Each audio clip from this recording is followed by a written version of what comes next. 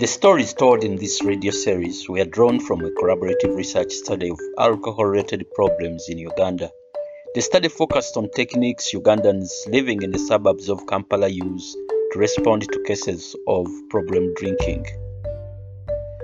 Given the relatively recent introduction of Western ideas of alcoholism and addiction in Uganda, most people sought help for their problems outside the formal medical system.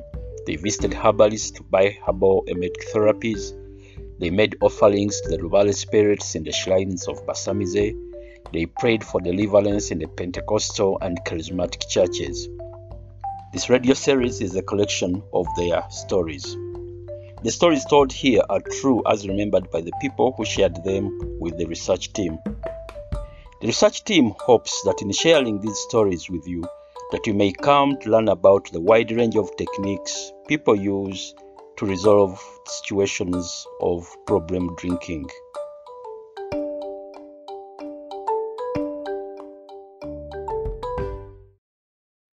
My drinking started while I was one of the big schools in Jinja, Eastern Uganda. The school was surrounded by bars. In Senior 2, I started drinking as fun. The drinking escalated in Senior 3 because of the introduction of teenage dances, which I could not feel fit to engage in when sober. The first drink made me vomit, but that never stopped me. My gang of friends were sons of Bakombo's soldiers. Although most of them were older than me, they always wanted me to drink with them. Also coming from a well-off family, I always had money to buy the drinks. After the death of my father, my drinking grew more heavily. After Senior 4, I was transferred to another school. The new school was not as strict, and therefore my heavy drinking led to my failure to sit my final Senior 6 examinations. My family became more concerned with my future. They then decided to take me back to Burundi, my home country. And there I joined a vocational technical school. Since technical schools treat students as mature people, I was free to go wherever and do whatever I liked. With money at my disposal, I could easily buy bottles of beer in the evenings and over the weekends, having a blast with my friends. Even with spending 3 years in Burundi, I failed to communicate properly in French. My sisters also realized that I didn't like living there, and so they decided that I should return to Uganda, and that was what they did. Upon return, I was enrolled in another technical school in southwestern Uganda, where I studied carpentry and joinery. On completion of this course, I found a well-paying job with Catholic Mission. With this new job, alcohol still caught up with me. That said, I did manage to invest some of the money in a plot of land with the anticipation of someday constructing a house in it. And this was the point when I thought that if I get married, the drinking would subside.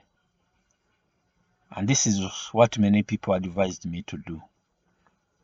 The year 1990 saw me getting married, and we immediately had a daughter. Our marriage never lasted long because my drinking never stopped, and my wife always complained of it. She came from a staunch Muslim family which never tolerated alcohol. I ignored my wife's cries and pleas. Now alcohol had become my wife. My contract with the Catholic Mission expired in 1997, and I came to Kampala. My relatives and in-laws tried to help me, but within me, I had not realized that I had a drinking problem.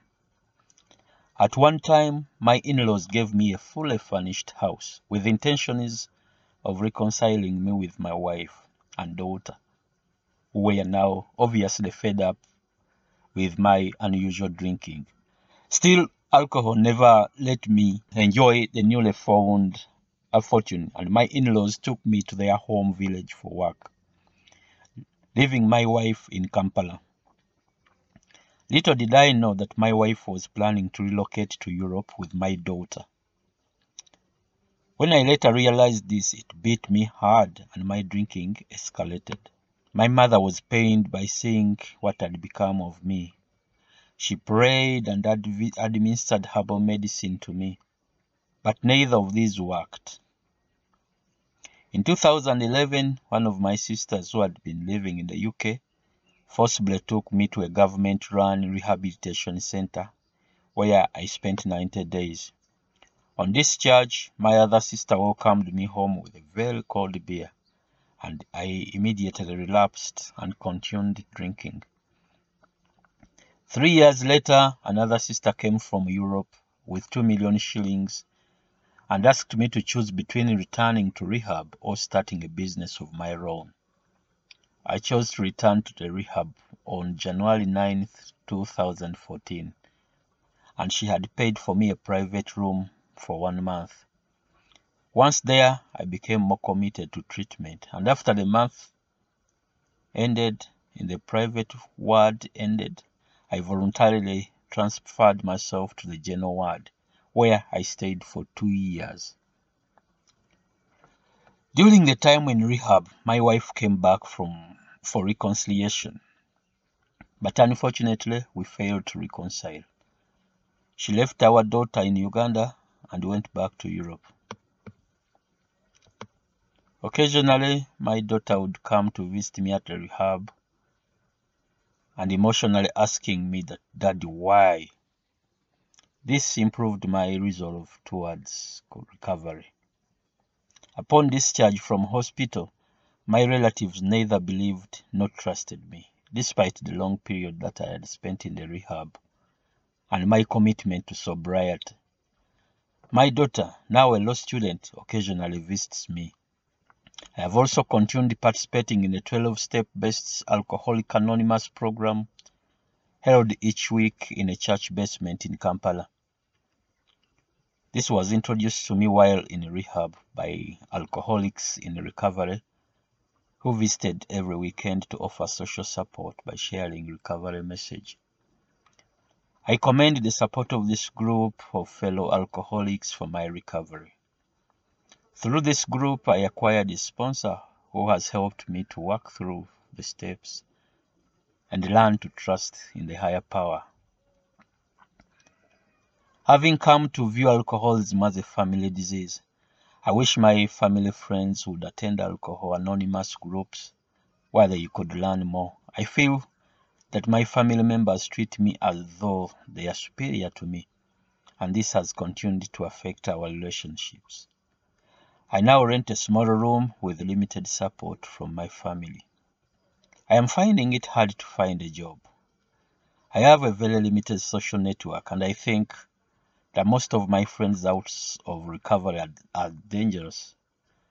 A few people in AA have offered me occasional work, but they may only be 1 or 2 of these in a year, and they might only last for a week or 2. I feel that I'm aging, and this makes construction work difficult to come by. A year ago, in addition to my renovation work, I started volunteering with the Alcoholics Anonymous.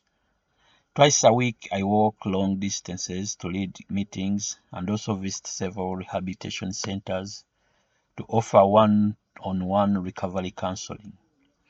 For this, I am not paid, but sometimes I receive small tips. I have learned a lot from AA and how to live in sobriety, how to relate to people, and how to embrace lifestyle challenges. Occasionally, I go out with my friends from AA to socialize for fun. Many people wonder and ask how we can dance and have fun without any alcohol, but we really do. I sometimes see the friends with whom I used to drink, but I find that I get irritated by them after 10 or 15 minutes together. A few have followed my example and have quit alcohol too, But others run when they see me because they don't want to hear me talk about AA and the goodness of sober living. At my rented single room in one of Kampala's suburbs, I do my laundry, cook, and hope that God will bring me a wife one day. On Saturday mornings, I walk to rehabilitation centers to do outreach work. On Sundays, I usually visit nephews while I wait for the weekdays to fall back in my routine. While I don't know what my future holds, I will continue to follow the lead of my higher power, and I am deeply grateful that I now have strength to avoid drinking and the problems of alcohol brought in my life.